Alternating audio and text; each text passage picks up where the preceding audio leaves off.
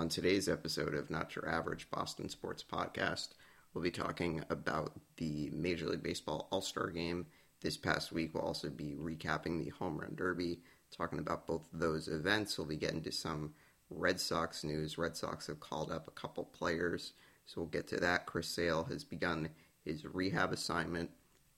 We will also take a look at the Red Sox draft selections from the past week's Major League Baseball draft. We'll also take a look at the Red Sox schedule as they open up the second half of the season. We will then get to the NHL. We'll talk plenty of Bruins, Brandon Carlo's new contract, Kevin Miller's retirement. We will also get to the Bruins in terms of the expansion draft, who the players are that the Bruins will most likely protect. We'll do a little bit of an expansion draft preview. We'll also take a look at what players the Bruins might be exposing. We will also take a look at some Bruins potential free agent targets. On defense, we'll take a look at a couple of those. We'll also take a look at some news and notes from around the NHL as there have been some trades that have happened. So expansion draft getting closer. We'll get into all that. We will also get to the NBA, get you guys to an NBA Finals update as the series is tied 2 games apiece. Game 5 will be Saturday night, so we'll talk about that. We'll talk about the Celtics filling out their coaching staff with a couple of new faces. We'll also keep you guys updated on the Olympics. The Olympics will start in about a week or so. Take a look at Team USA's schedule and some players that may not be participating. And we'll also take a look at some notes from around the NBA. Then we will get to the NFL, get to some Patriots stuff, and other notes from around the NFL. And then we will get to the Revolution, give you guys a quick recap of the Euro 2020 tournament that concluded last weekend. And then this week we will get to mailbag questions.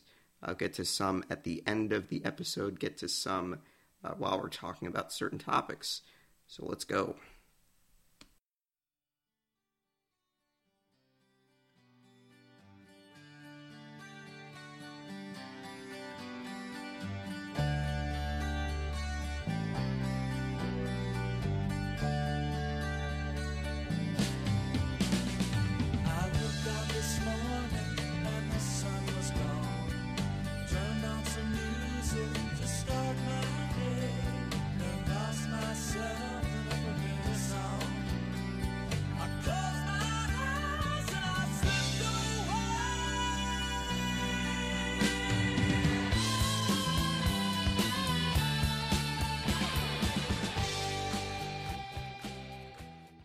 And what's going on, everyone?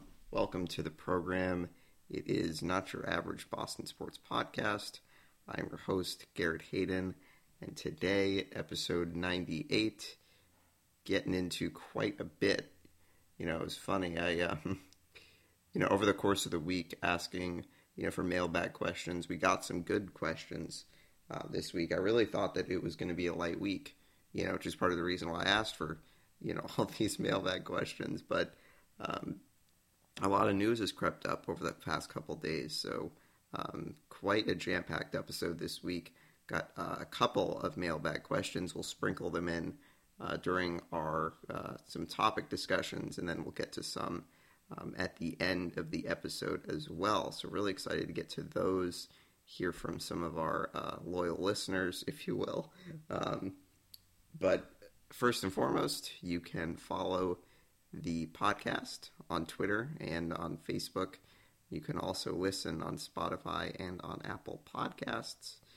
So, as I said, a lot to get to this week. So, without further ado, let's just get right into it. We'll start with some baseball, get into a recap of the All-Star festivities, starting with the Home Run Derby on Monday night. That was really exciting. Pete Alonso winning his second consecutive Home Run Derby crown after not having the competition last season, obviously. But Pete Alonso reigned supreme, beat Trey Mancini in the finals. It was quite a Home Run Derby. It was very exciting, pretty much as advertised, in my opinion. Coors Field Obviously we all know about the thin air out there. Ball travels a lot easier than in other places. It was really entertaining. Obviously, Pete Alonso with the 35 home runs in the first round, and then was able to beat Mancini in the finals. Shohei Ohtani and Juan Soto had an unbelievable face-off in their first round. Soto actually beat Ohtani in a swing-off. It was a really entertaining home run derby. This was one of the first All-Star, festivities or whatever you want to call it. This is the first time I felt like I've been really excited to watch, the Derby and the All-Star game. This is really one of the first times in a very long time, and I know me personally, not always been the biggest baseball person. I think if you know me well enough, I'm more into, some of the other sports, but, this season just so many exciting young talents.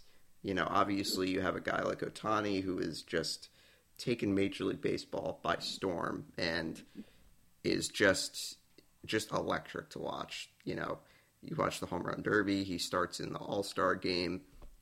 Didn't do anything crazy in the game, which is unfortunate. I was kind of hoping he did a home run or do something, but game was fun. I think that Fox did a great job, getting player interviews. Not really sure I still like the idea of talking to players while they're in the middle of their at-bats, but it was neat. You get interviews with Kevin Cash and Dave Roberts at the same time, which was kind of interesting. They talked to Freddie Freeman. I really thought that Fox and Major League Baseball did an excellent job of, getting as much fan engagement into these events as possible.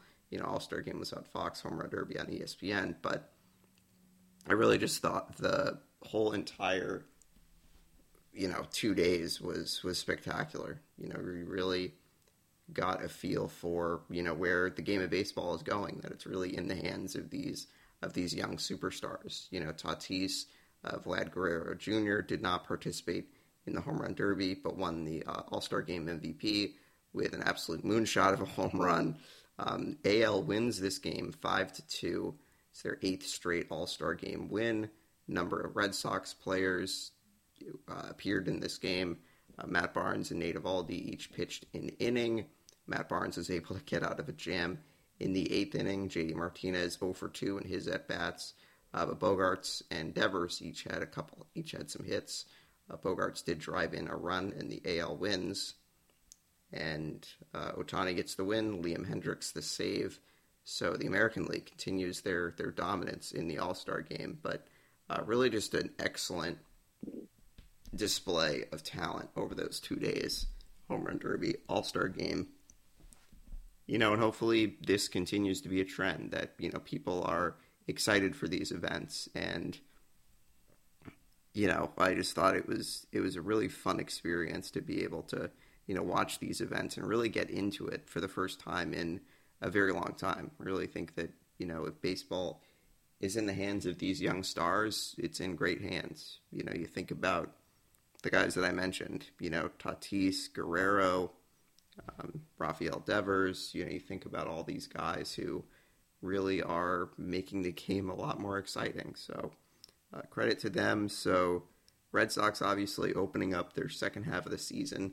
They were supposed to play last night. The Yankees have a number of players that are under the COVID protocol. So unclear if they play tonight. They are scheduled for a 7 o'clock start. So the big news for the Red Sox, Wednesday night was that the Red Sox would be calling up Jarren Duran to make his Major League debut. He was slated to be the starting center fielder last night. Ultimately, game didn't get played, but the Red Sox, I think, making it clear that they are, ready to bring up arguably their top prospect at the moment and, see exactly what he can do. And I'll just say he's been really exciting in the minor leagues. I was lucky enough to go to a Woo Sox game a couple of weeks ago. He had a really good game, had a couple hits. So in AAA, Duran in 189 at-bats has 15 home runs, 32 RBIs, 15 steals, hitting .270, on base percentage of 365, and then a slugging percentage of 561. Duran, out of Long Beach State, was drafted in the 7th round in 2018, originally drafted as a second baseman, but obviously he's been in the outfield, a pretty good defensive outfielder there. So I think with the Red Sox being a team that, really kind of lacking that traditional leadoff hitter, trying to see what Duran can give them. I think that by calling up Duran, the Red Sox are, giving him a shot to be an impact player. I don't really think that this is a, trade showcase necessarily. I think that this is something where the Red Sox feel like it's a good time to bring him up. They're in a good spot. Have a division lead that's not as big as it once was a couple of weeks ago, but I think that they're in a good spot that they can bring in their best prospect, see what he can do, and see if he can give the team a lift. And it's possible he doesn't. It's possible that he struggles. It happens to everyone. Not everyone is going to burst onto the scene and be an impact player right away. So, I would say to people, don't get your hopes up. Don't, automatically assume that he's going to set the world on fire. I think the Red Sox just want to see what he can do. And if he just helps the team win, I think that that's important. If he can solidify a spot in that outfield as a leadoff hitter, even better. But I think we have to be smart about tempering our expectations and not, putting too much on this kid who, is the Red Sox most talented prospect. They might have a couple of prospects that are going to be pretty good in the next few years. We'll get to that in a little bit. But I think it's exciting. It'll be good to see him hopefully make his debut tonight. Red Sox also calling up Tanner Houck, who started the season as a starter, made a couple starts, made 2 starts at the beginning of the season, obviously made 3 starts last season and was really, really good. 3-0 with an ERA that was under 1.53 ERA, gave up just 6 hits in 17 innings last year. Obviously has been in AAA Worcester after making 2 starts with the Red Sox early in the season. So it'll be interesting to see what the idea is there. I think that he's a guy that, they'll definitely experiment with, try him in the rotation, try him out of the bullpen. I think that, again, because the Red Sox are in the position that they're in, I think that, they can afford to kind of give some guys an opportunity to see what they got. I think that it would be different if the Red Sox are, in really kind of not hovering around 500, but like really fully in a playoff chase where they didn't kind of distance themselves. I know that division lead is not very big, but I think when you look at what their record is, I think that they can afford to, try some different things out. And I think that it will be interesting, what the Red Sox see from Houck. And then, you have Chris Sale, who has begun his rehab assignment, pitched some scoreless innings in the Florida Coast League for the Red Sox. I think that was a couple of days ago, so not sure what the timeline is. If they have him pitch a couple times down in Florida, do they have him come up to Portland or to Worcester to throw a couple rehab games? But it's good to see, and I think that means that you'll see Chris Sale back in Boston very soon, which is exciting. I think that it's, again, you're in this position because of how well the pitching is done. And I think that you have put yourselves in a spot that you can welcome a guy like Chris Sale back into the rotation, give you a boost and, really help solidify that rotation. It's going to seem like a good problem to have if the Red Sox, have Sale up in the rotation. They have Houck up in Boston, and they have Richards up in Boston. I think having too many starting pitchers is honestly a good problem to have, and who knows, maybe you can get some trade value out of someone like Richards, if you think that that's the right move, or do you move him to the bullpen, whatever you do. I think that it's good to have a problem of too many pitchers. So good to see Chris Sale back on the rehab stint and will definitely be back. Definitely be back by the end of July, maybe early August. I would think. So, if we take a look at the Red Sox and their schedule coming out of the All-Star break, Red Sox with obviously 4 games set in New York. Really kind of a fluid situation in terms of whether they'll play a doubleheader in New York, whether they'll be able to play some of these games. Obviously, the Yankees have had some positive tests in the organization, so it's kind of up in the air at this moment. The game last night obviously was postponed, definitely will be made up at some point. Don't know if that's going to be during this series. The Red Sox are scheduled to play tonight on Friday. I believe that Rodriguez was supposed to go last night, so he will get bumped up. He'll pitch tonight. And then I'm assuming that will knock everyone down a little bit. So Perez will pitch tomorrow, and then Eovaldi will pitch on Sunday. So all 3 of those games are against the Yankees in the Bronx. Red Sox then will travel to Buffalo to play Toronto for a couple of games, for 3 games.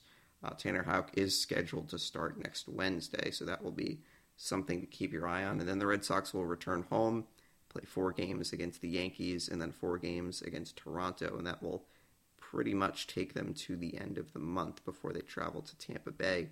Obviously, we take a look at the schedule every week or so, but I think that this will be a good opportunity for the Red Sox to pad their lead in the American League East with, 5 consecutive series against AL East opponents. To this point, Red Sox have done really well against the division, but I think that, you got to be really careful and you really got to do well against these division opponents, because I think that that's ultimately what is going to matter between winning the division or even going to the playoffs. The Red Sox are in a great spot, but, we've seen plenty of teams have second half collapses, miss the playoffs after being a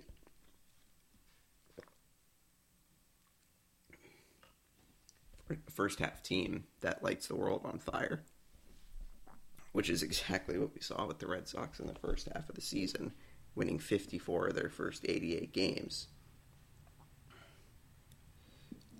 So in terms of the Red Sox at the draft, you have Marcelo Mayer, who is the Red Sox first round draft pick, 4th overall. Many people thought that he could be the number 1 pick. He actually was projected by MLB.com as the number 1 prospect available, and the number 2 prospect by Baseball America. So obviously the Red Sox, with a very poor season last year, finishing in last place, but obviously gives them a good draft pick. Red Sox with the opportunity to draft someone like Mayer, who has committed to play baseball at USC. Obviously we'll see how, when he comes into the Red Sox organization.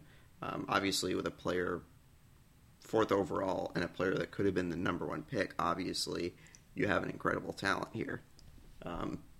Is a shortstop out of Eastlake High School in Chula Vista, California.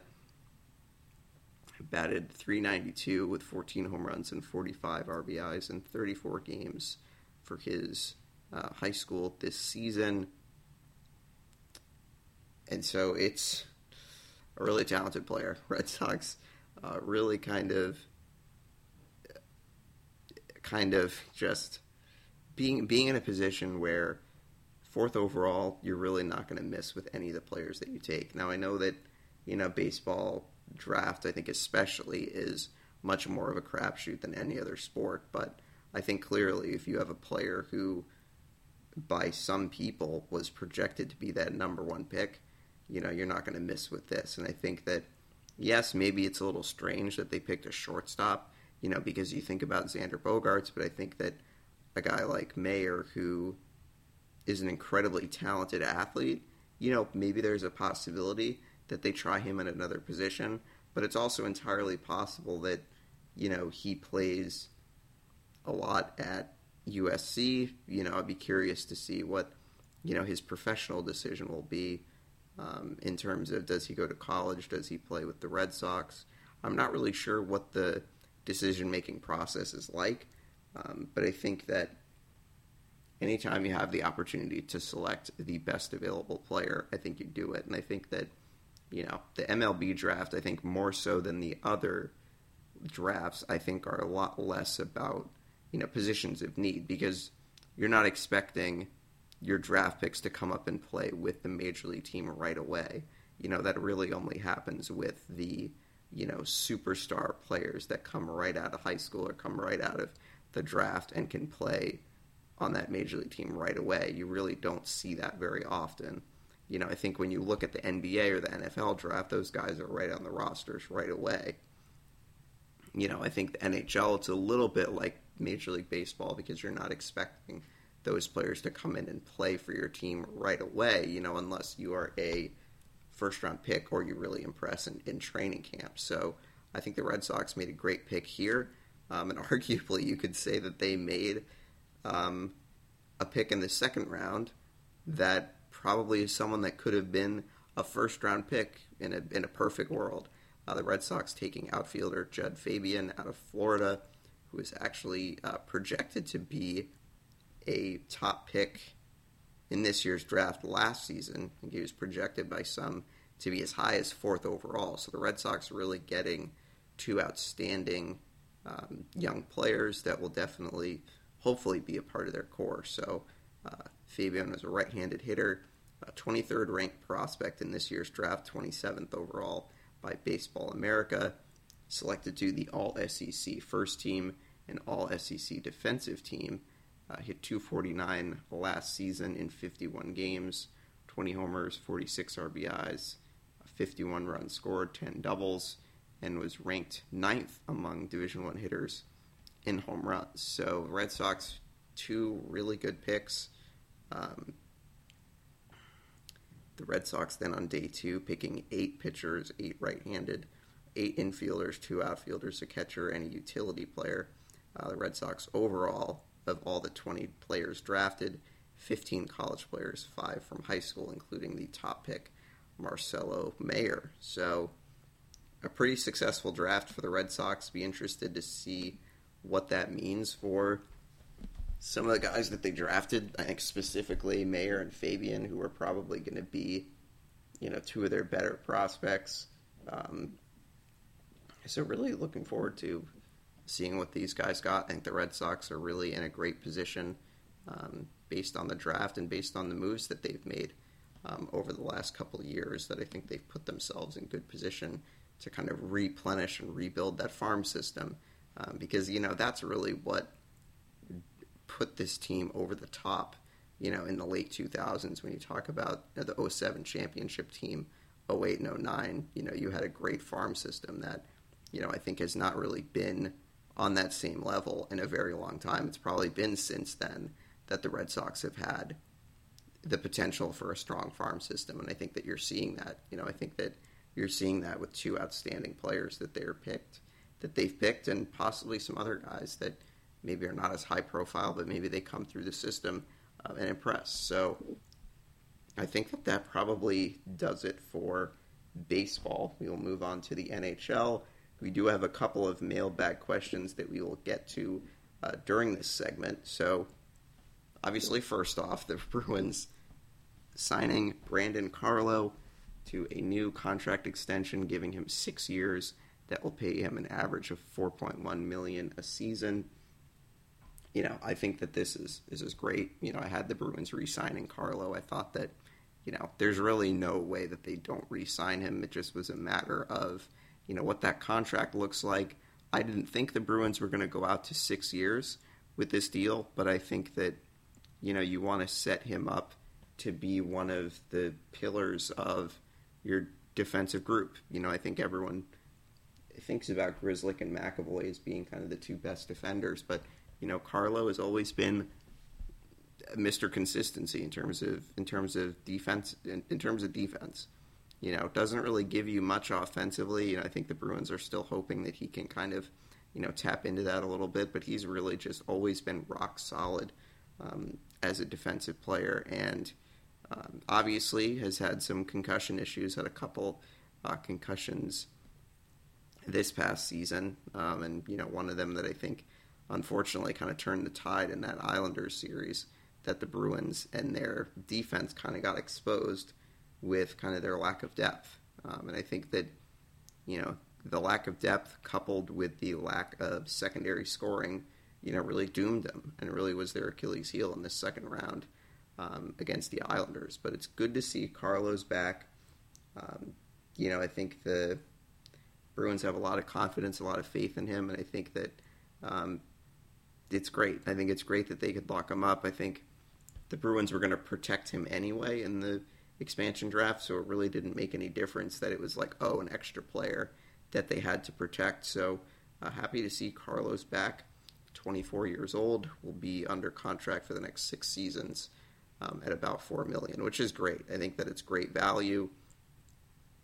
I think that going from 2.85 to 4.1 is a pretty good raise. It's nothing crazy. And I will also say, just last note on this, I think Don Sweeney's done an excellent job at re-signing his own players. I think that he's done a much better job than, say, Chiarelli, who I think, may have done a poor job at re-signing his own guys for too much money. But I think that, for the most part, Sweeney's done a great job. You look at the contracts for Marchand, for Bergeron, for Pasternak, now Carlo. You look at some of the deals free agent-wise. Now I know that we're branching out from what I'm talking about, but I think the Bruins have always done a great job in the last couple of years of re-signing their own guys and giving them good contracts. And hopefully Carlo is a big part of the Bruins' success over the next couple of years. So that was good to see. It also was kind of a bittersweet day because the same day we found out that Kevin Miller announced his retirement after 7 seasons. Really a guy who really respected his career and his come up, as a guy who went undrafted, really was not given much of a chance to succeed. The Bruins saw that, brought him in, and he was pretty good for a few years. And I also just thought that his ability to improve as a skater was really impressive. You saw that over the last couple of years before the injuries that he had in 2019, that he really had improved his skating, and I think really had worked hard to try to improve that part of his game. But sadly, injury bug hits, and you kind of feel for a guy like that who was always a player that played the game the right way, was always physical, always gave the Bruins an added element of physicality. But I think just unfortunately with the style of play, it just did him in, unfortunately. Unfortunate that his last game was against the Capitals, and his career basically ended after a dirty hit from the Capitals. Orlov, which is unfortunate. But, I think that you can respect Kevin Miller, say whatever you want about his personal beliefs. I think that that's a separate conversation. But, I think that you just respect him, and the guys respected him and loved him as a teammate. And I think that that's really all you need to say. So, it's kind of crazy. I think when you hear guys who retire, oftentimes it's big, long careers. 7 years is still a pretty long time, but it is just interesting to hear about, guys who retire and guys who hang them up. Like someone like Pekka Rinne, who just retired after 14 or 15 years, and it kind of just is amazing to see some guys play for so long and be able to kind of play through whatever it is, whether it's injury or whatever. I think that Kevin Miller definitely deserves some props for trying to come back this season. The Bruins rewarded him with a contract to be like, hey, if you can try, we'd love to have you. And he made it into a good number of games. Was a pretty solid player, too. So, other free agent news, it sounds like the Bruins and Taylor Hall are coming close to an agreement. I wouldn't expect, though, that this happens before the expansion draft, because then that would mean the Bruins would have to probably protect an extra body, which I don't think they would want to do at the moment. But it is at least good to hear that they are moving in that direction with Taylor Hall. I really don't think that there's a chance that he goes elsewhere. I think that he's made it pretty clear that, money is not really an object here, that he kind of wants to be here and wants to perform here. And, you should feel pretty happy about that. So we will now get into the expansion draft. The protected lists must be submitted by tomorrow at, I think it's 5 o'clock, that NHL teams have to submit their protected lists, and they also become public, which is great. So many of us can, kind of do a mock expansion. I'm going to try to do that, although it's going to be a little difficult because you might see some player movement in the next 24 hours or something like that. We've already seen some movement. Some teams have made trades. We'll get into that a little bit later. But our first question, first mailbag question, came from my good friend Sean Montgomery, and his question was very simple: who are the Bruins going to protect, or who should they protect? So, using Cap Friendly's Seattle expansion draft tool, I will go to the Bruins and I'll go through each of the players that I think the Bruins should protect. So, we'll go really easy. We'll start with goaltender. So, a lot of people are concerned about Jeremy Swayman, but he is not. He is exempt from the expansion draft, as he has not played, I think, the amount of games required. So he does not need to be protected. So in terms of the goalies, obviously you have Tuukka Rask, you have Jaroslav Halak, but both of those guys are going to be unrestricted free agents. I don't really think the Bruins would have much problem with losing Halak. The only, Seattle can take free agents. They just are responsible for signing them. So I think most likely you're going to see Seattle take a lot of players that are under contract. They might take one or two that are free agents, but I just think there's not really a goalie that looks interesting. So I think the Bruins, in terms of their protected goaltender, you have Tuukka Rask, you have Jaroslav Halak, you have Dan Vladar, and you have Callum Booth, who was signed, I think, last offseason. So I think the Bruins, it's an obvious choice. I think they protect Vladar here, as he has played a good amount in the NHL, but has been pretty solid. I don't think that it's a player that the Bruins really want to be, giving away for free. In terms of defense, I think that this is pretty obvious. I think you see McAvoy, Grzelcyk, and Brandon Carlo all be protected. So I should note that teams can protect either 7 forwards, 3 defense, and 1 goalie, or they can protect 8 skaters, so defense or forwards, and then 1 goalie. So a team has to protect a goalie.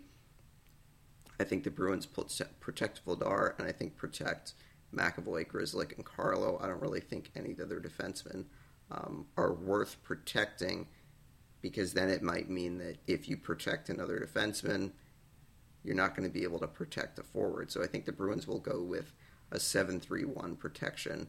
And it also is worth noting that any player with a no movement clause has to be protected unless the team asks the player to waive their no movement clause so that they can protect another player. That has happened a couple times. I think we've seen with some teams. We'll get to that in a moment. But I think for the Bruins, in terms of their no movement clauses, Patrice Bergeron, Brad Marchand, and Charlie Coyle all have them. So that's 3 spots taken up. So the Bruins will be left with 4 spots to protect people. So I think obviously David Pastrnak will be protected. I think that that's a pretty obvious assumption. I think they'll also protect Craig Smith. So this is where it gets interesting. This is where it's kind of an opinion. I think that while I don't really think Jake DeBrusk is really going to work out here in Boston, I think it would be a mistake to leave him unprotected and you potentially lose him for nothing. I still think that he can give you some value potentially in a trade. So I think that you would protect him rather than risk losing him for nothing. And so then that leaves you with 1 more spot, and that leaves you between Nick Ritchie and Shred Frederick. Bruins already giving Frederick a contract. 2 years, $1 million doesn't mean that the Bruins will necessarily protect him, but I think that it will come down to a decision between Frederick and Ritchie. I just think the Bruins are a team that wants to see Frederick kind of grow into a role this season, so I think that they protect him, and I think that they leave Nick Ritchie unprotected. So that's what I think will be the Bruins' protected players. As far as who I think Seattle will take, I really think it's a toss-up between Connor Clifton and Jeremy Lauzon. I think that it's really just depending on what Seattle thinks is a need. Getting someone like Clifton who's cheap under contract for a couple more years, a pretty versatile defender that can throw the body, and a right shot defenseman that can play both sides. I think that right shot defensemen are a little bit harder to come by, so I think that there's a possibility they could look at Clifton. I also, though, think that Lauzon is a couple years younger, has a little bit more upside, is also signed to a very solid contract, not something that you'd have to pay a lot of money. So I think ultimately Seattle will take Lauzon. I think that that's going to be the safest pick for them. And I think the Bruins dodge a bullet and are able to keep a right shot defenseman that if they took Clifton, the Bruins really would have to regroup in terms of right shot defensemen because they don't really have a lot outside of Carlo, McAvoy, and Clifton. So I think Seattle will take Lauzon. I had said Clifton a couple of weeks ago, but I've changed my mind. I think Seattle takes Lauzon. So in terms of looking at the rest of the teams, I've previously mentioned that I'm using Cap Friendly's tool. So there is a tool on this that you can click what's called Quick Protect, where it automatically protects players. Now, this is not going to be perfect because I think I might disagree with some of the players they protect, but I think just for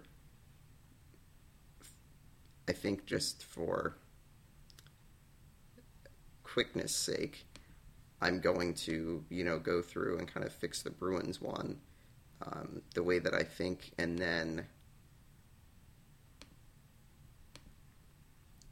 we will go team by team and take some selections.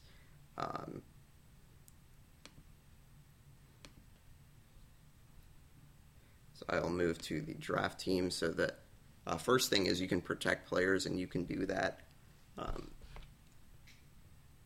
You can do that on your own, or you can get the site to do it automatically. So I think I'm going to go a little bit quickly. So first, you have Anaheim. I don't really think that there's a lot of... Well, actually, there are a couple interesting choices. I think Seattle could go the way of taking someone like Hayden Fleury, who's a young, cost-controlled defenseman. I don't know if they'd take Shattenkirk. I think that there's a possibility that they do, but I think that if you're Seattle, you're going to have a lot of defensemen who are going to be available, so I think it makes sense to try to get as much scoring as you can. Now, Adam Henrique really is the only player on this roster that looks like someone that could be, a player that could fit on your first and second line and kind of be someone that could be one of your top scorers. So I think Seattle takes Henrique, move on to Arizona. Now, I know I'm doing this team by team, so it might be a little bit wacky. I will also mention that I will put out an official mock draft once the protected lists become public. Obviously, we're doing this a couple days before the lists are made public, so the team might be a little bit off, but I just figured, hey, it would be a fun exercise to do. So with Arizona, a lot of players that are free agents this offseason or next offseason, so there's really not a lot of great choices with Arizona. I think that they take Adin Hill, who's a young, goalie. He is a free agent this summer, is restricted, but I think that it would not take a whole lot to get him re-signed. So I think Seattle goes and takes Hill to be one of their, backup goalies. And then as far as the Bruins, I think that, already talked about it. I think that Seattle takes Lauzon to add to their defense. And then we get to Buffalo. Buffalo's another team that I think there's really not a whole lot of options here. They could take someone like a Bjork. I also think that there's a chance that Buffalo could protect him. So this is just using the Quick Protect tool. So some of these players may not necessarily be available this is just based on, I think, crowdsourced popularity of the players that most fans would protect. So obviously, this is not going to be perfect. But I think looking at the roster, the Buffalo roster, if they leave Bjork unprotected, I think he would be a player that I would take if I was Seattle. Obviously underachieved a little bit in Boston, but I think that there's a possibility he could kind of find a second home and find a fresh perspective. So I think they take Bjork from Buffalo. Again, I think that he'll be protected.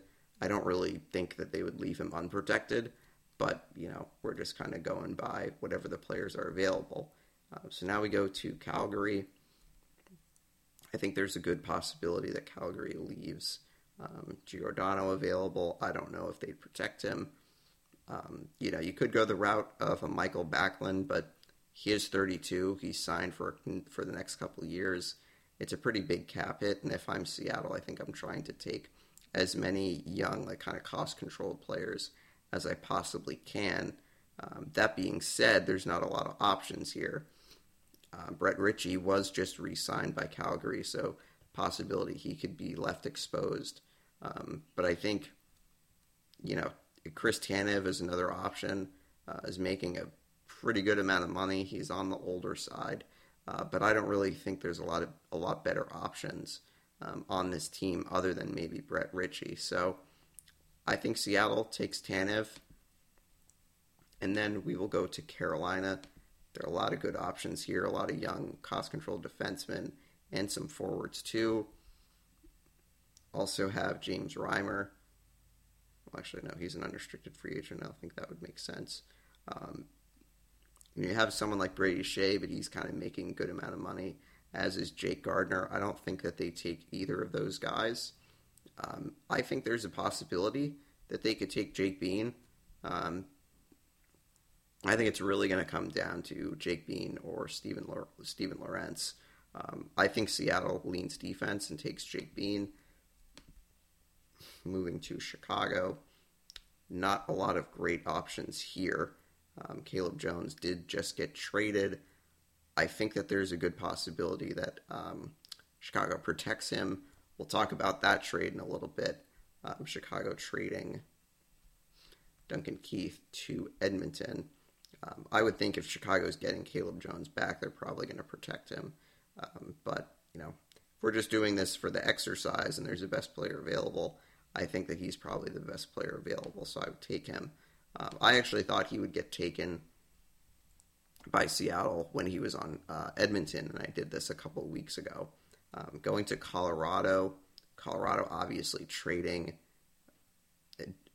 Ryan Graves yesterday, so I think that leaves a spot open for them to protect Devon Taves, who, is oddly enough available. Obviously, this isn't perfect. But I think there are also some other options that could be interesting. You have JT Compher, who's on this list, Val Nichushkin, who had a really solid bounce-back year. But I think that if someone like Devon Taves is left exposed, there's no way that Seattle doesn't take him. So I think Seattle takes him. I feel like I'm going to repeat myself a million times, but this is not a perfect exercise. So there's a possibility Devon Taves, is protected, which I think is going to happen. Looking at Columbus, you have a couple of kind of young forwards. I think that they go and get Eric Robinson, 26-year-old, is under contract the next season. So I think Seattle goes in his direction with that pick. With Dallas, Ben Bishop did waive his no movement clause. He will be available, but I don't think that we're going to see him get selected. I had Seattle taking Tanner Caro a couple weeks ago, so I think that that's what they do again with this pick. It also is worth noting that Seattle obviously is working under the same cap hit, or excuse me, is working under the salary cap. I don't know why that was hard for me to get out. Um, but they do have to spend at least a certain number of money. Um, so the minimum amount of cap space that they have to spend is about 49 million. So that's why you will probably see them take on a couple players with big contracts so they can get up over that limit. Obviously they're not going to be spending over 81.5 million, so you might see them take a lot of players on kind of smaller contracts, especially if there's not a really good option on any of these teams, which I think we're coming to a team like Detroit, who really I don't think has great options here. They could go the route of getting a Danny DeKeyser, who's under contract for one more season, but he is making $5 million. He's not really that good of a player anymore. Richard Panik is really the only other option for Seattle. So I think that they go goaltender, and I think they take Caden Fulcher, who is a goalie on a minors contract that is a restricted free agent next summer. So that's who I think they take from Detroit. Going to Edmonton, possibility that they take James Neal.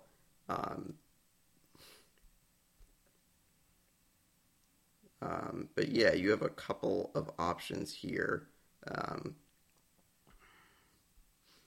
But I think that Seattle's going to need scoring. And at this point, I've not taken too many forwards. So I think that they take James Neal here to kind of see if he can be a little bit of a scorer. He's under contract for the next 2 seasons at just under $6 million. Looking at Florida, Florida is able to sign Anthony Duclair to a new contract. So he obviously will not be left exposed. Possibility that Noel Acciari gets taken here. There might be some solid options for Seattle here. Possibility that they go goaltender. But I think that you're going to see them go forward, and I think they either go with Ryan Lomberg or Mason Marchment. I think they go with Marchment here. And then LA, not a lot of great options. Jonathan Quick obviously will be available. I don't think that he gets taken. I think that I think Seattle is going to go and get Matt Roy, who's a young defenseman who's under contract for the next couple seasons, really not making a whole lot of money. So I think that that's where they go. Minnesota is really interesting because they just bought out Ryan Suter and Zach Parise. So it seems in all likelihood that Minnesota is going to be able to protect Matt Dumba, which is probably what they're thinking here. So, under this exercise, Dumba is left unprotected. I'm not sure why. So I think obviously if he's there, Seattle's going to take him. I really think there's no questions asked. If they don't take him, I think you got a couple of solid young forwards. Nico Sturm could be someone that they take. Ryan Hartman had a really good season last year. Victor Rask was really good, as was Nick Bukestad. Both of those guys are just under contract for one more season. So if I'm Seattle, and assuming Matt Dumba is not available, which is I think what I'm going to work under here, I think that they go and take Ryan Hartman here, who's under contract for a number of more seasons. So I think that's the direction they go with Minnesota. With Montreal,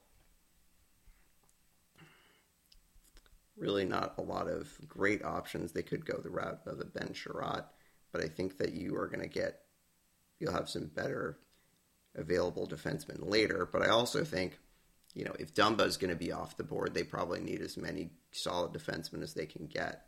So I think that Seattle goes and gets Ben Sherratt, who had a really good postseason, I thought. In terms of Nashville, there are a lot of solid options here for Seattle. I think that they go forward-wise, and I think... See, this is hard because there are actually a lot of good options. I think that they go Yakov Trenin, who's not making a whole lot of money, so I think that they take him.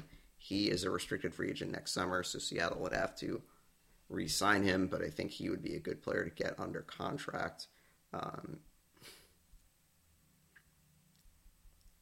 New Jersey, obviously, getting Ryan Graves, they most likely will protect him.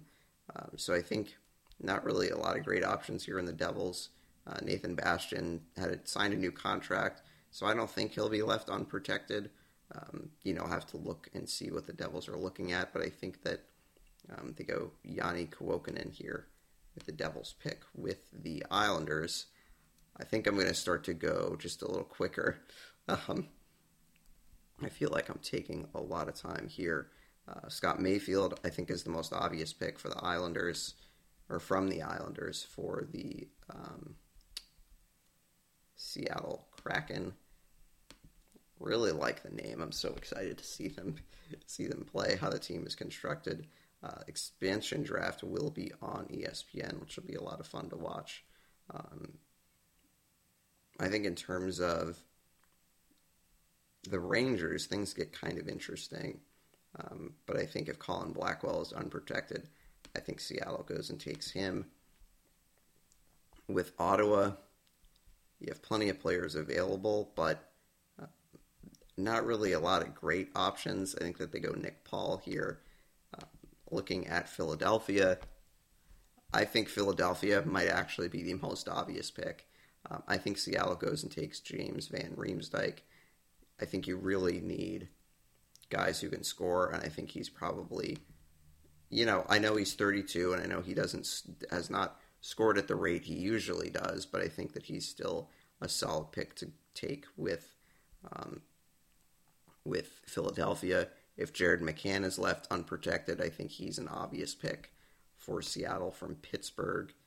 Looking at the Sharks, not a whole lot of great options here. Radek Simic was my pick a couple weeks ago. I think I'll stick with that. For St. Louis, I honestly forget who I picked. I think that it's probably a decision between Sammy Blais or Oscar Sundqvist. I think that Seattle goes Sammy Blais. I think he's a little less expensive, so I think that that's the route they go. From Tampa Bay, things will get very interesting here. Tampa Bay is just not going to be able to save all their defensemen, so I think Chernak is going to be the one that gets picked by Seattle. And then you come to Toronto. I still think that Seattle, as much as they're a good defenseman, I think that they're going to try to load up as much as they can on defense. So I think that they take Travis Dermott, who is a little younger than Justin Holl, who I had picked a number of months ago for maybe my first expansion draft. But I think that Seattle goes Dermott. For the Canucks, I think that they go Braden Holtby. I think that you need a goaltender who's, still a solid NHL goaltender, and who knows, could get hot. I think that he's the right pick there. In terms of Washington, there's some solid options here, but I think that they want to try to get a solid backup goaltender. So I think that they go Vitek Vanacek here, making that 4 goalies. I think that Seattle will take 4 goalies. And then Winnipeg, I think that you will see potentially Adam Lowry. If he's left unprotected, I think that there's a possibility. But I think that he'll be protected, to be perfectly honest. Dominic Toninato, I think that Seattle will take with their last pick. So that is what I think the roster will look like. We'll take a quick look at their team right now. Obviously, it's worth mentioning that this is not perfect, that this roster is probably going to look a lot different. Maybe I get some picks right. I will post, though, my official expansion draft possibly this weekend. So just take a look at the players that I selected. I think the timing thing ran out, unfortunately. So I have to reload the page here.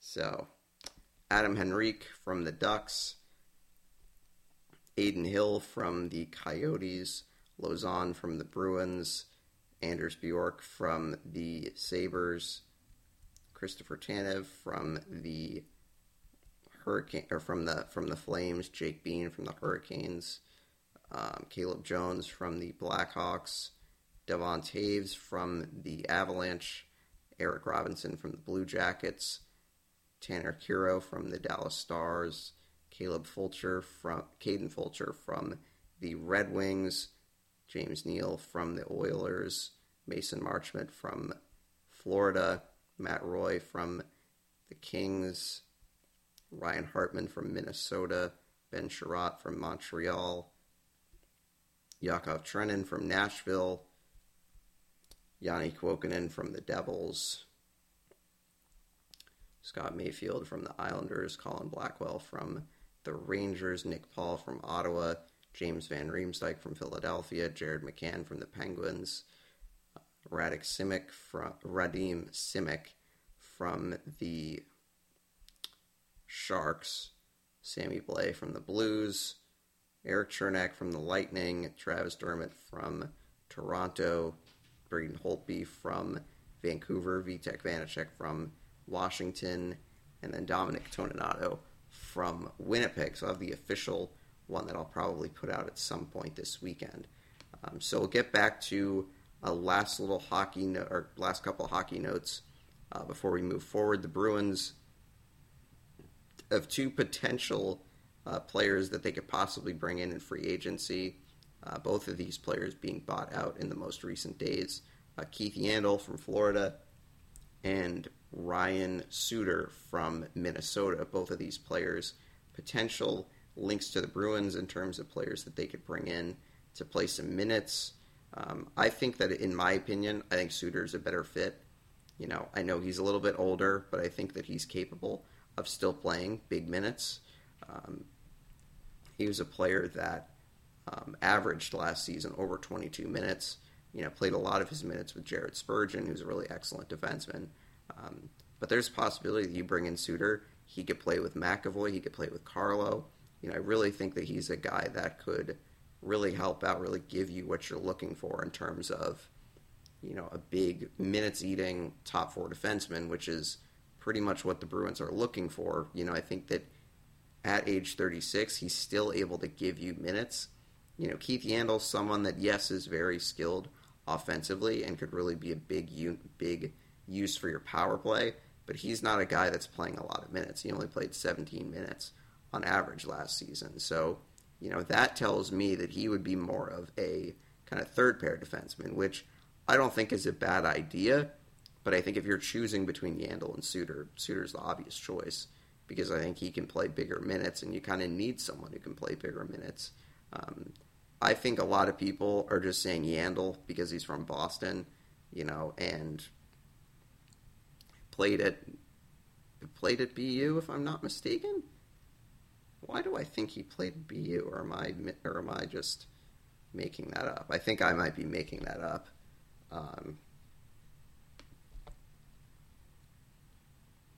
See if we can go through. Yeah. No, I totally imagine that he played for BU. He played at Cushing Academy in Massachusetts. But yeah, I think a lot of people are hitching their wagon to him because he's a Boston guy. And people just think, he'd be a good fit. I don't really think that that's the case. I think that Suter's going to be the better fit for you. But there's a possibility Bruins could look at someone else. But I think, for either of these guys, you're not looking at signing them for a long-term deal. At the most, you're signing one of these guys for 2 years, maybe one. I think that the Bruins, honestly, maybe have another kind of Stanley Cup run in them. Is their window open for 2 more years? If that's the case, I really don't have an issue with them bringing in older players, especially if they're reliable, which I think Suter is still a reliable player. I don't really care about the age thing because I think the Bruins are really trying to go for it. And I think that you kind of just throw caution to the wind if you're going out and trying to win. Now, I understand that might scare some people in terms of are you going to do some crazy trades? I don't think so, but I think that if you're looking at bringing in someone who can eat minutes and be a solid top four defenseman, screw it if they're 36. I really don't think there's going to be a perfect player that comes along. And I really just think that if Ryan Suter's your best option, that's what you should do. And just kind of go with it and roll with it. I think that he's the better fit than Yandle. I know that Yandle definitely has that added element of being a pretty decent offensive player. Had 24 assists last season as someone that you could use still on the power play, which I think the Bruins could definitely use. But at the same time, I think that, Suter's someone who can eat more minutes than him. And I think that is kind of the thing that matters here in terms of the Bruins. So it'll be interesting to see what the Bruins look at in terms of those guys. Do they sign either one of them? Do they find someone else in free agency? It'll be very interesting to see when free agency starts in a couple of weeks. So a couple of notes from around the NHL. Obviously, we talked about Yandle being bought out by the Panthers, Zach Parise and Suter being bought out by the Minnesota Wild. Gabriel Landeskog, not really happy with his current contract talks, so not sure about his return to Colorado as he is an unrestricted free agent. I think there's a good possibility he leaves and goes and signs somewhere else. Obviously, is still a pretty good big-time player. Has played with Colorado his entire career. So possibility he is on the move when free agency starts. Then Ryan Graves traded from Colorado to New Jersey. Colorado, I think, freeing up a spot to protect Devon Toews. So I think I would expect that to be shown when Colorado turns in their protected player list. Also the same thing for Minnesota. I think buying out Suter, also a strategy for them to be able to protect Matt Dumba. So that's really kind of it. Bruins will pick 20th in the upcoming NHL entry draft, which happens, I believe, on Friday. Yeah, Friday will be round 1 at 8 o'clock. Rounds 2 through 7 will be on Saturday. Round 1 will be on ESPN2. Also, the expansion draft will happen on Wednesday on ESPN, I believe. So that will be when the expansion draft will officially start, when Seattle will reveal their picks. Obviously, the expansion protected lists have to be in tomorrow by 5 o'clock, so we'll know then. I'll probably tweet out my official Seattle team prediction probably at some point this weekend or possibly Monday, so be on the lookout for that on the Not Your Average Boston Sports Podcast Twitter page. We also had a last Bruins mailbag question from my good friend Alex. I touched on it a little while ago, but he was wondering what the Bruins' biggest Achilles heel was in that second round against the Islanders. So I think I've said it's the lack of defensive depth, the lack of secondary scoring, but I think to pick one, I would say the lack of defensive depth, that it really kind of showed,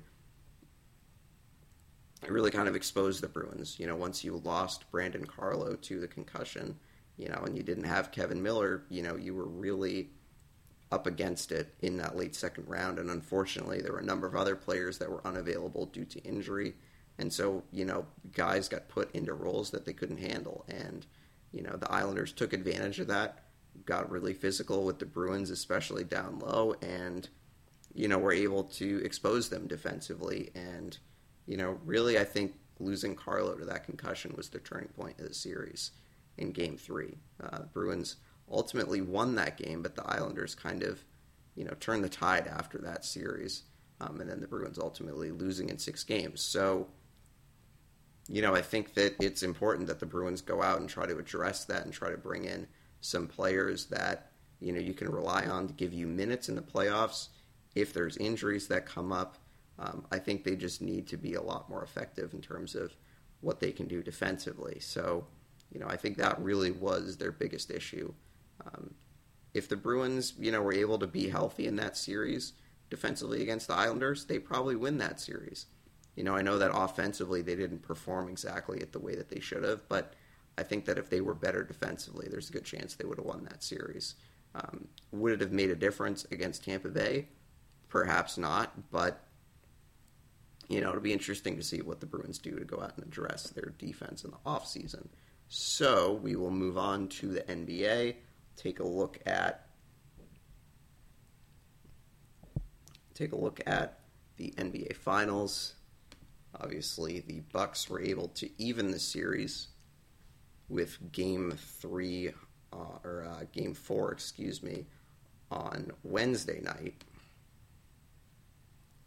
Or was it Wednesday night? Yeah, it was Wednesday night.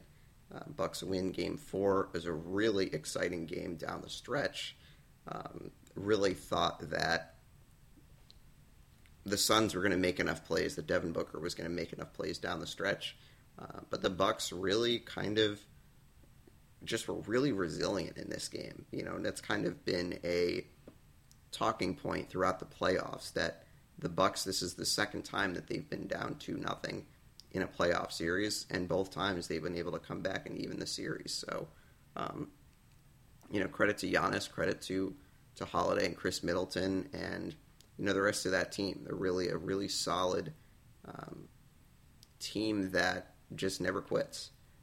I really did not think that they played well for the majority of that game until late, when Giannis made a number of great plays, playmaking wise, and then obviously made that amazing block.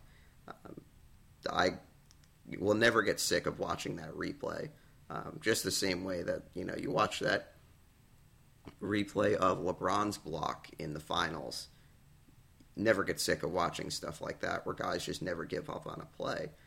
And it came in a big moment in the game too. So the Bucks able to hold on. Chris Middleton was amazing, knocked down some big shots down the stretch, and the Bucks are able to tie the series. So I think that really you're looking at a series that, and I know it's a cliche, really has just the momentum has changed drastically.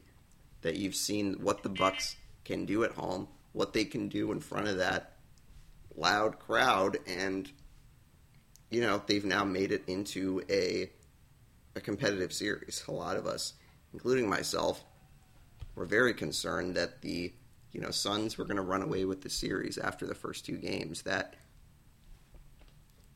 Giannis was playing good basketball, but he really wasn't being helped very much. Now, oftentimes, especially in the NBA playoffs, the role players play better at home. They're more comfortable playing in their home arena, and I think that that's part of the reason why why the Bucks have been able to get great play off the bench from Pat Connaughton and Bobby Portis, for example. Pat Connaughton, obviously an Arlington native. It's been fun to watch him compete in the NBA Finals, but you had the Bucks role players that I think performed better than the Suns role players did. So it'll be interesting to see if that changes in Game 5. Do you see better games from Cam Johnson, Cam Payne, Jay Crowder? Now, I don't think that Jay has played bad in this series, but I think that this is a game that he could be a difference maker. Do you see him? Do you see Cam Johnson going off for 20 points the way that Bridges did in Game 2? Very interested to see. I think that for Phoenix, they really have to stop the bleeding, and it's very unlike Chris Paul, but he has to stop turning the ball over. If he continues to turn the ball over at the rate he is, the Bucks are going to win the series. I think that really is ultimately what is going to make the difference. I know that there's been some conversation about Middleton being the quote-unquote Batman or best player or whatever, and I don't know. I think that it's unnecessary to say something like that. I think that people looking to say things like that are just trying to kind of get people, up in arms and to argue. And, no, like Giannis is their best player.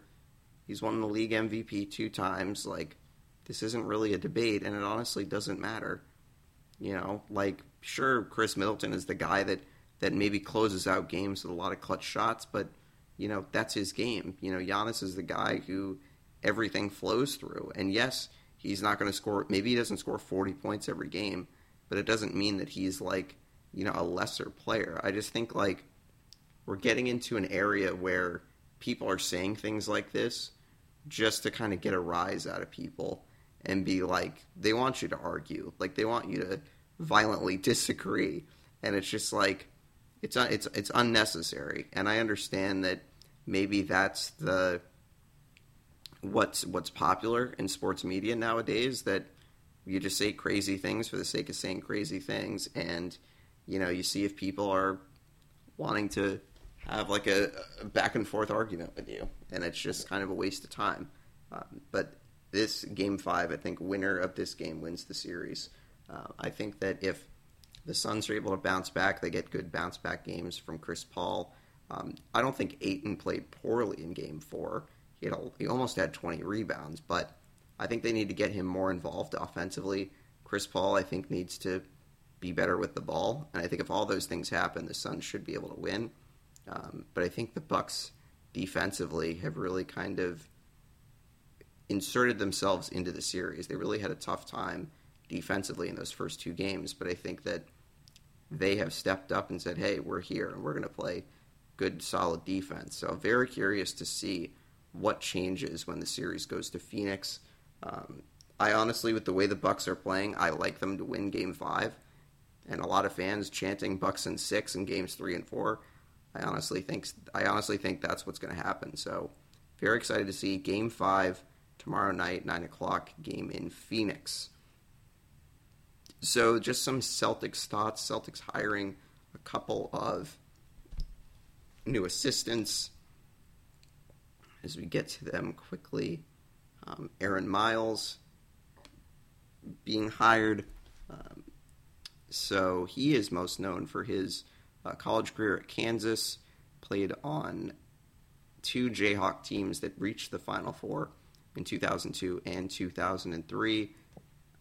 Only played in the NBA for about 19 games with the Warriors. Spent a lot of his playing career in Europe. Also played with Ime Udoka in the G League. So Miles had previously been the head coach of the Warriors G League team, and then also served as a player development coach in Golden State for Steve Kerr. So that's what he'll be doing in Boston. Garrett Jackson also being hired. And both of these guys are from the Portland area. Damon Stoudemire also from the Portland area. We'll have quite a Portland flavor on this Celtics coaching staff.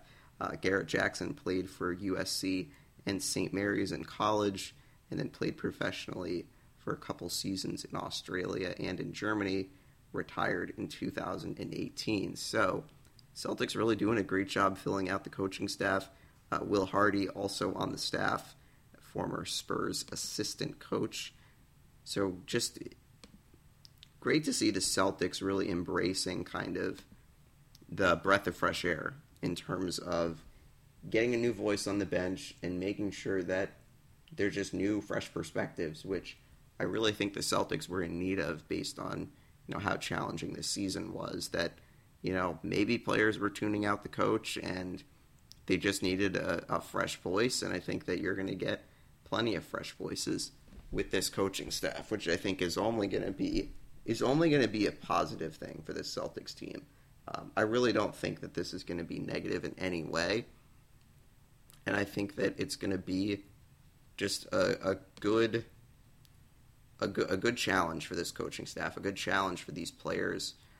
So I'm really excited to see what it looks like when they play this season. Obviously, you're probably not going to notice a whole lot in terms of like watching games on TV and really noticing the assistant coaches. But I think just having those new perspectives, I think is really going to be huge for the Celtics. So I think it makes sense for us to give you guys an update on the Team USA Olympic basketball as we stay in kind of the basketball area. The Team USA game against Australia today has been canceled. Team USA is unfortunately having some COVID issues. Bradley Beal, unfortunately, will not be traveling to the Tokyo Olympics as he is in its health and safety protocols. I also believe that Jeremy Grant is in those health and safety protocols as well. Unclear about whether he'll play. Kevin Love will not play. That was just recently broken in terms of news, so he won't be going to the Olympics. So, be interesting to see what replacement players are brought in for the Celtics or for Team USA. It was rumored yesterday that there's a possibility that Team USA could bring in Christian Wood, who played with the Rockets this past season after signing a big contract last offseason. So a possibility he could join the U.S. team. So in terms of the schedule, I was able to find the Team USA schedule and taking a look at the preliminary round groups.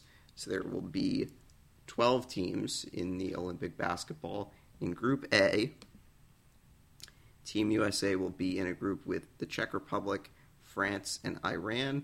Group B will be Australia, Germany, Italy, and Nigeria.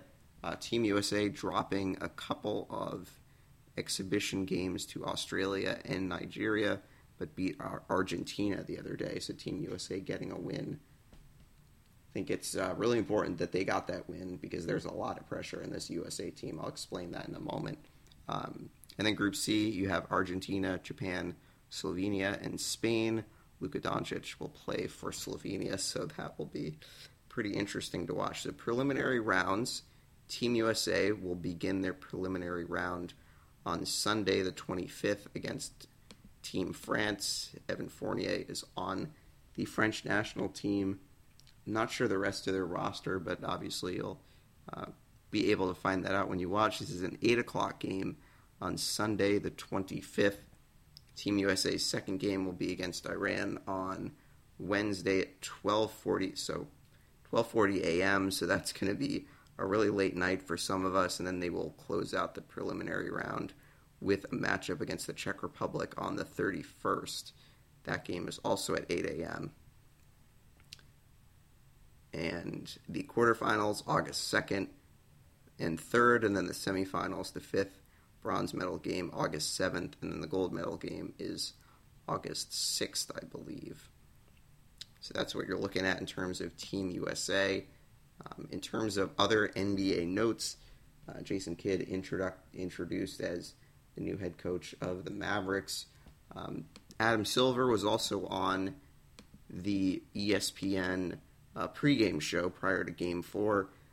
I don't know about you, but it was good to see him, talking about the future of the game in terms of the players that, we're seeing this postseason, that you're seeing a lot of young players kind of taking that torch, which I think is just great to see that the game is in really good hands, and I think it's very similar to baseball, that you saw this week, this past All-Star break, that you saw, a lot of young players really kind of taking that torch from, the older guard, and you're really seeing that. You really saw that in the NBA playoffs this season with guys like Trae Young and Devin Booker and Luka, guys really kind of taking that torch and kind of being that kind of next, the new faces of the game. So I think that's really excellent that the league is in great hands. The Wizards still without a front runner, or still without a head coach. Wes Unseld and Darvin Ham are considered front runners for that job. So we will move on to talking about the NFL. There are a couple of talking points here. The Patriots announced, I think last week, that they expect that N'Keal Harry will report for training camp. So I find that really interesting. Oftentimes if you see a player request a trade, it's unusual to see them, stick around with the team. But that tells me that I think N'Keal is committed to trying to improve as a player and, is not just going to sit out just because he requested a trade.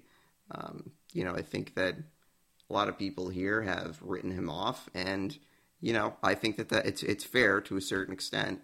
But I also think that it tells you a lot about his character, that he's not going to be someone that's going to sit and pout and be like, oh, I want to be traded, get me out of here. I think that it's just asking for a trade, asking for a change of scenery, but, he'll be someone that'll show up and try to, do some work here. And I don't know if that trade request will be honored. I'm really not sure about that. I would think that it would be. I think that it would be a mistake for the Patriots to not trade him.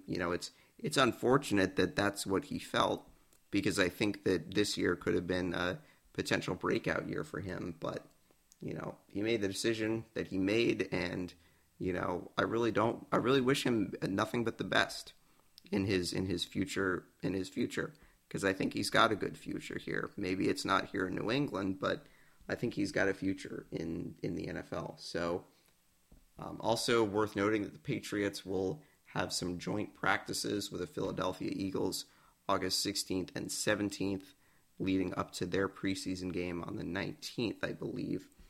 Patriots training camp will open up July 28th with some sessions at Gillette. There'll be a season ticket holder event, I think maybe later in that week or the week after, and then they'll have a stadium session that will be open to the public on August 10th. So that will be a lot to look forward to. I know I've said this plenty of times that training camp is going to be very exciting for the Patriots. I really think that you're going to see a lot of talent, guys pushing each other, and I think it's going to make for an incredible training camp, and it could make for a good regular season if guys really are pushing each other to be as good as they can be. And speaking of that, Cam Newton did have some interesting things to say with. I'm unclear about where the interview was or what the interview he did. Well, he did do an appearance on ESPN Radio. Introducing Extremes Almonds from Blue Diamond. Sorry about that. Sorry about that. That was really loud. That was idiotic. I thought I had muted the volume on this, but obviously I didn't.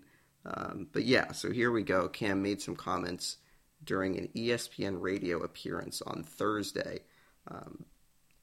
So he said, "For me, the Patriots organization has been impeccable. My time there has been everything I could have asked for. I guess it's now time for me to uphold my end of the bargain through and through." So, I think that one of the common themes about Cam's time in New England, I think, has been that he's not someone that is sat and complained a lot. That he has said all the right things and really hasn't pouted or kind of been upset at anything. I know that there are, local people that try to frame it the other way, but I really think that, the guys have really liked having him around, the guys in that team, and, Bill Belichick's spoken very highly of him and, tells you that he's a guy that really is not going to make excuses for himself, that he's going to be someone that says the right things and is going to always do what's right for the team. And he made some interesting comments that maybe aren't, or I don't know. And I don't know if you want to read into the comments or whatever. But, he said, "What you're not going to get out of me is a disgruntled person. Mac Jones is a person who, ever since I've seen him, has come on into the locker room with a business approach, doing the initiatives of learning his teammates, understanding that I've got to raise my level of play from the collegiate level to the professional level." And Cam goes on to say, "I'm here for him as well as he's here for play, just like Jarrett Stidham, Brian Hoyer. Our job is to be the best player that we can possibly be for the New England Patriots. No matter what is asked of us, it's our job to be that." So, goes on to say really no ill will feelings towards, the pick, which I don't know. There's some people that probably think he's lying when he says that, but I think that, it's part of the reason why I think this training camp is really going to be fun, because I think that you're going to have the quarterbacks all are going to push each other and are all going to try to help each other. And I think that, we as fans always kind of get caught up in, oh, this guy sucks, this guy's better than this guy. And, the players don't really view it that way. I hate to break it to some people, but I think all the players want to push each other and want to do what's best for the team and want to improve each other as much as they can. So I'd like to hear stuff like that from Cam. I think that it's, as he said, it's put up or shut up time. And I think that, possibility that Cam bounces back. And with an improved offense, with some, all-world tight ends, and a couple of really solid receivers that I think are going to be a lot better than people expect. So I think that's really all the Patriots stuff. It was revealed the other day that Tom Brady played the entire season with a completely torn MCL, which is just insane. That's just crazy. I can't believe something like that. That's just goes to show you, how committed Tom is to being the best. And tremendous props for him to be able to do that. The Panthers signing one of their offensive linemen to a big contract. Not really a whole lot of NFL news. Obviously, there was some sad news about Richard Sherman, who was arrested the other day. I don't really want to get into details. You can look that up for yourself, but just kind of hoping the best for his family, because it's just kind of a scary situation. Other than that, though, there's really not a whole lot of NFL news as we get closer to training camp. Obviously, as things get closer, maybe the Patriots can work something out with Stephon Gilmore, but still kind of status quo on that.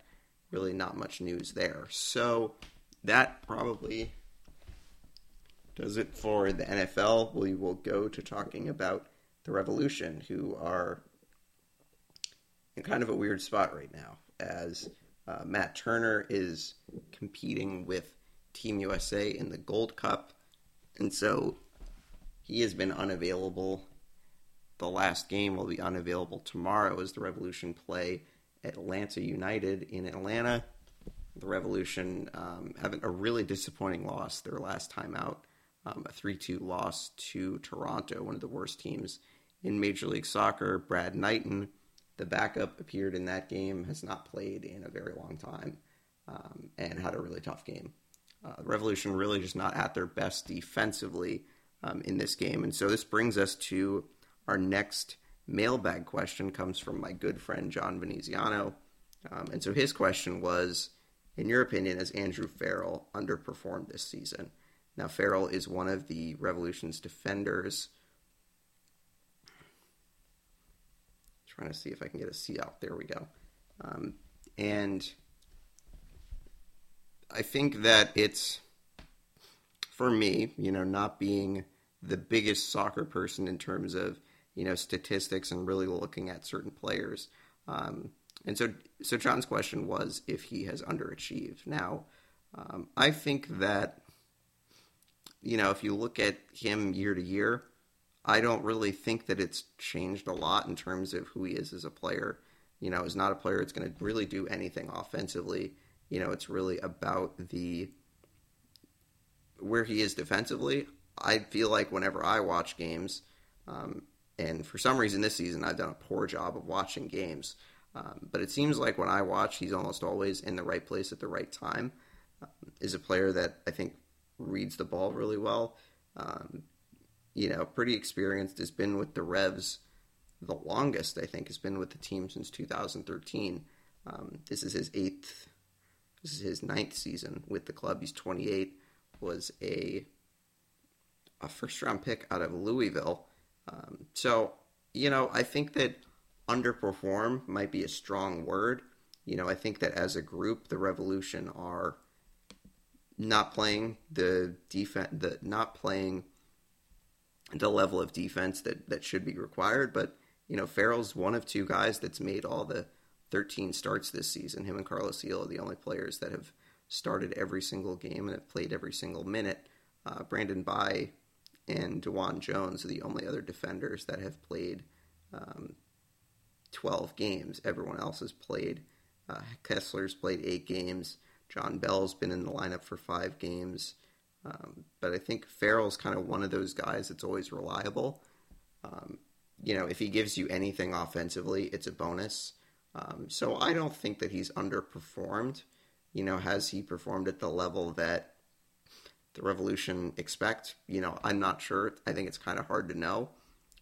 But I don't think that he's someone that I think I would label that he has underperformed. I mean, I really think if you look at the majority of this team, I'm not really sure if there are many players that have underperformed. Buchs has done really well. He has 5 goals. Bo has 6 goals. Carlos Hilo has 2 goals, 7 assists. Buchanan's had a really good season. It's unfortunate now that, Matt Turner is not available and the Revs kind of have to make do with what they have. But it's still been, good times for the Revolution as they are currently in first place in the East. So we'll travel to Atlanta to play Atlanta United this weekend. Game is at 5 o'clock. Atlanta has had a really tough start to the season, -2 in goal differential. Just 2 wins, 3 losses, and 7 draws. They have 13 points. Revolution lead the East with 24 points. Seattle leads the West with 29. So in terms of the Revolution and their upcoming games, they do have, obviously, the Saturday game, and then the Revolution will play Wednesday in Miami. So the Revolution will play a couple games on the road this weekend, and then they will be back home next Sunday against Montreal. So be interesting to see what the Revs can do in the next 2. Obviously, they've lost 2 of their last 3. The only draw came against Columbus, so the Revolution really have to improve what they're doing defensively, especially without Matt Turner, who will probably be unavailable for the foreseeable future, depending on how long Team USA goes in the Gold Cup. I believe Team USA is currently tied in first place with Canada in their group. The 2 teams play on Sunday at 5 o'clock. So, quick little update on the Euro, obviously, or the Euro tournament came to an end on Sunday. Italy with the win against England in penalty kicks. This is a really exciting game, really kind of edge of your seat type of stuff. Unfortunately, England's penalty kick demons came back to haunt them again as they missed 3 straight kicks. To end it, Italy is able to get enough goals in the penalty kick shootout. England had the advantage early. Italy tied the game, and I really thought this was a case of, the best team winning. I think Italy's been the best team in the tournament. I think they definitely deserved it. Cristiano Ronaldo, Patrick Schick from Czech Republic sharing or tied for the most goals in this tournament. So Italy, the champions of the European Football Championship.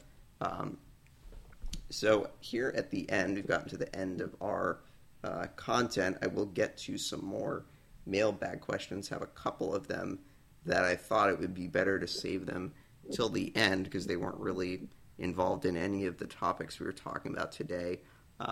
So this is a great question. Comes from my good friend Derek Welch. Derek, hope you're listening to this. So Derek's question was, what are your top 5 events or sports that you're going to watch in between the NBA Finals ending and football season starting? So, Derek, I'm assuming that you mean the start of the NFL season in September, and not the football season, because football season technically starts when training camp starts. But going to definitely answer the question. So I don't think I'm going to rank them exactly, but I think that for me, definitely watching the Olympics. I'll mostly be watching the Olympic basketball and see what Team USA can do. So that's definitely one. As far as another one, I think I'm looking forward to watching the NBA Summer League, which I believe begins August 8th, goes to the 17th.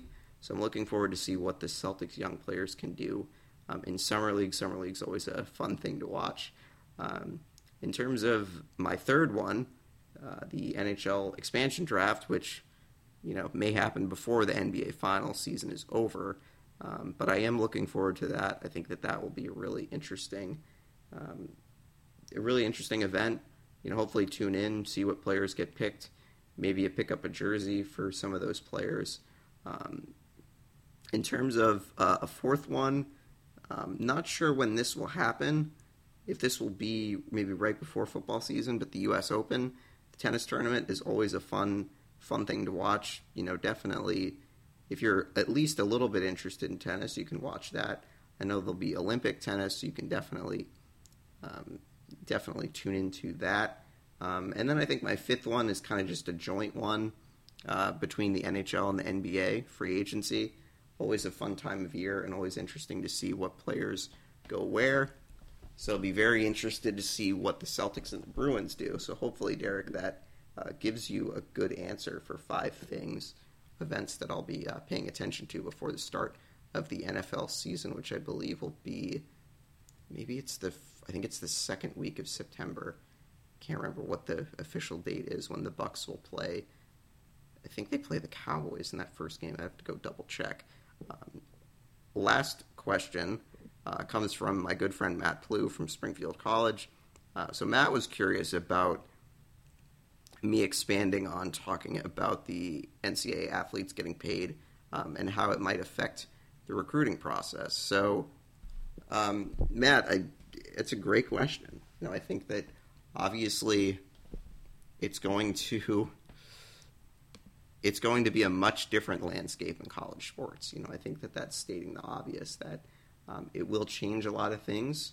I think that it's a good thing. As I said maybe a week ago or 2 weeks ago, I think that it's a good thing because, most of these athletes that play college sports, that play in college football, college basketball, college baseball, whatever sport you play in, there's a very small chance that you're going to go pro.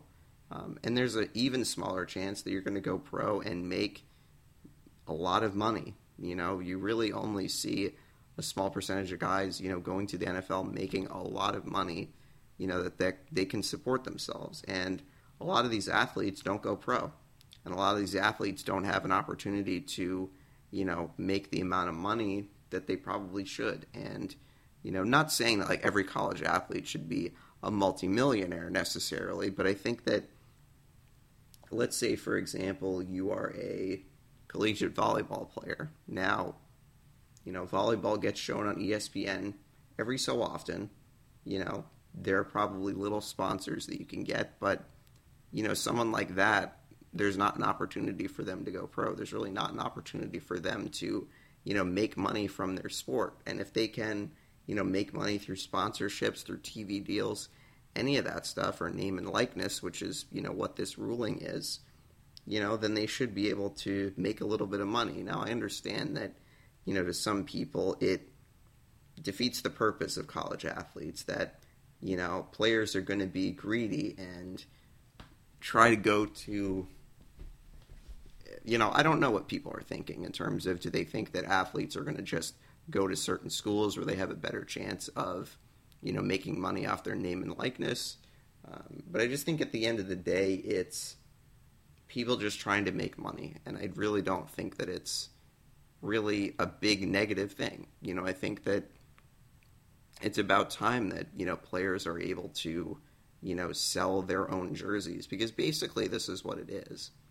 It's selling memorabilia, selling jerseys, the same way that like a professional athlete, gets paid for the jersey sales and things like that. And it's like, it's only fair that a college athlete should be able to benefit from that too.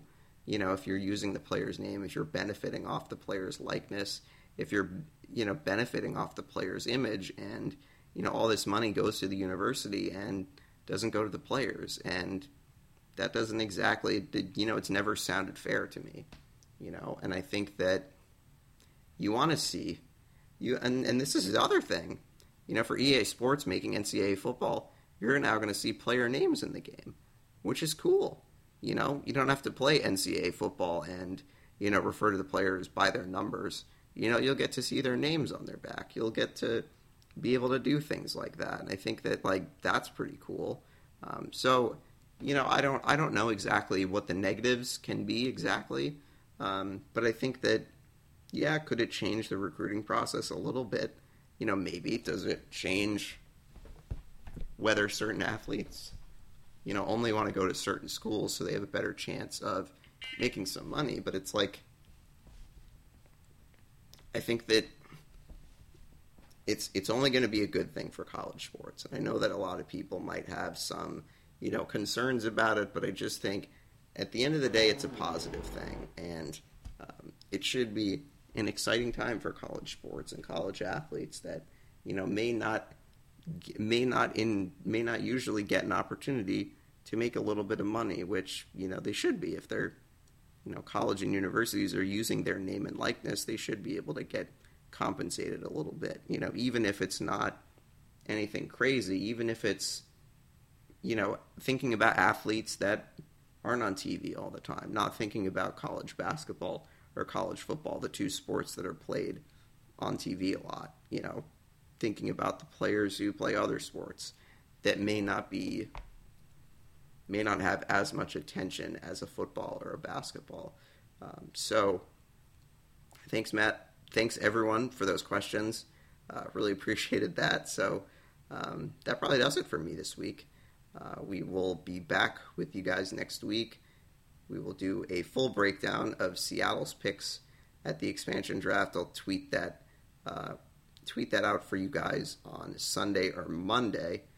My official picks for the like an expansion mock draft, if you will, and then we'll talk about the actual picks next week. But everyone, enjoy the rest of your Friday, enjoy your weekend, and we'll talk to you next time.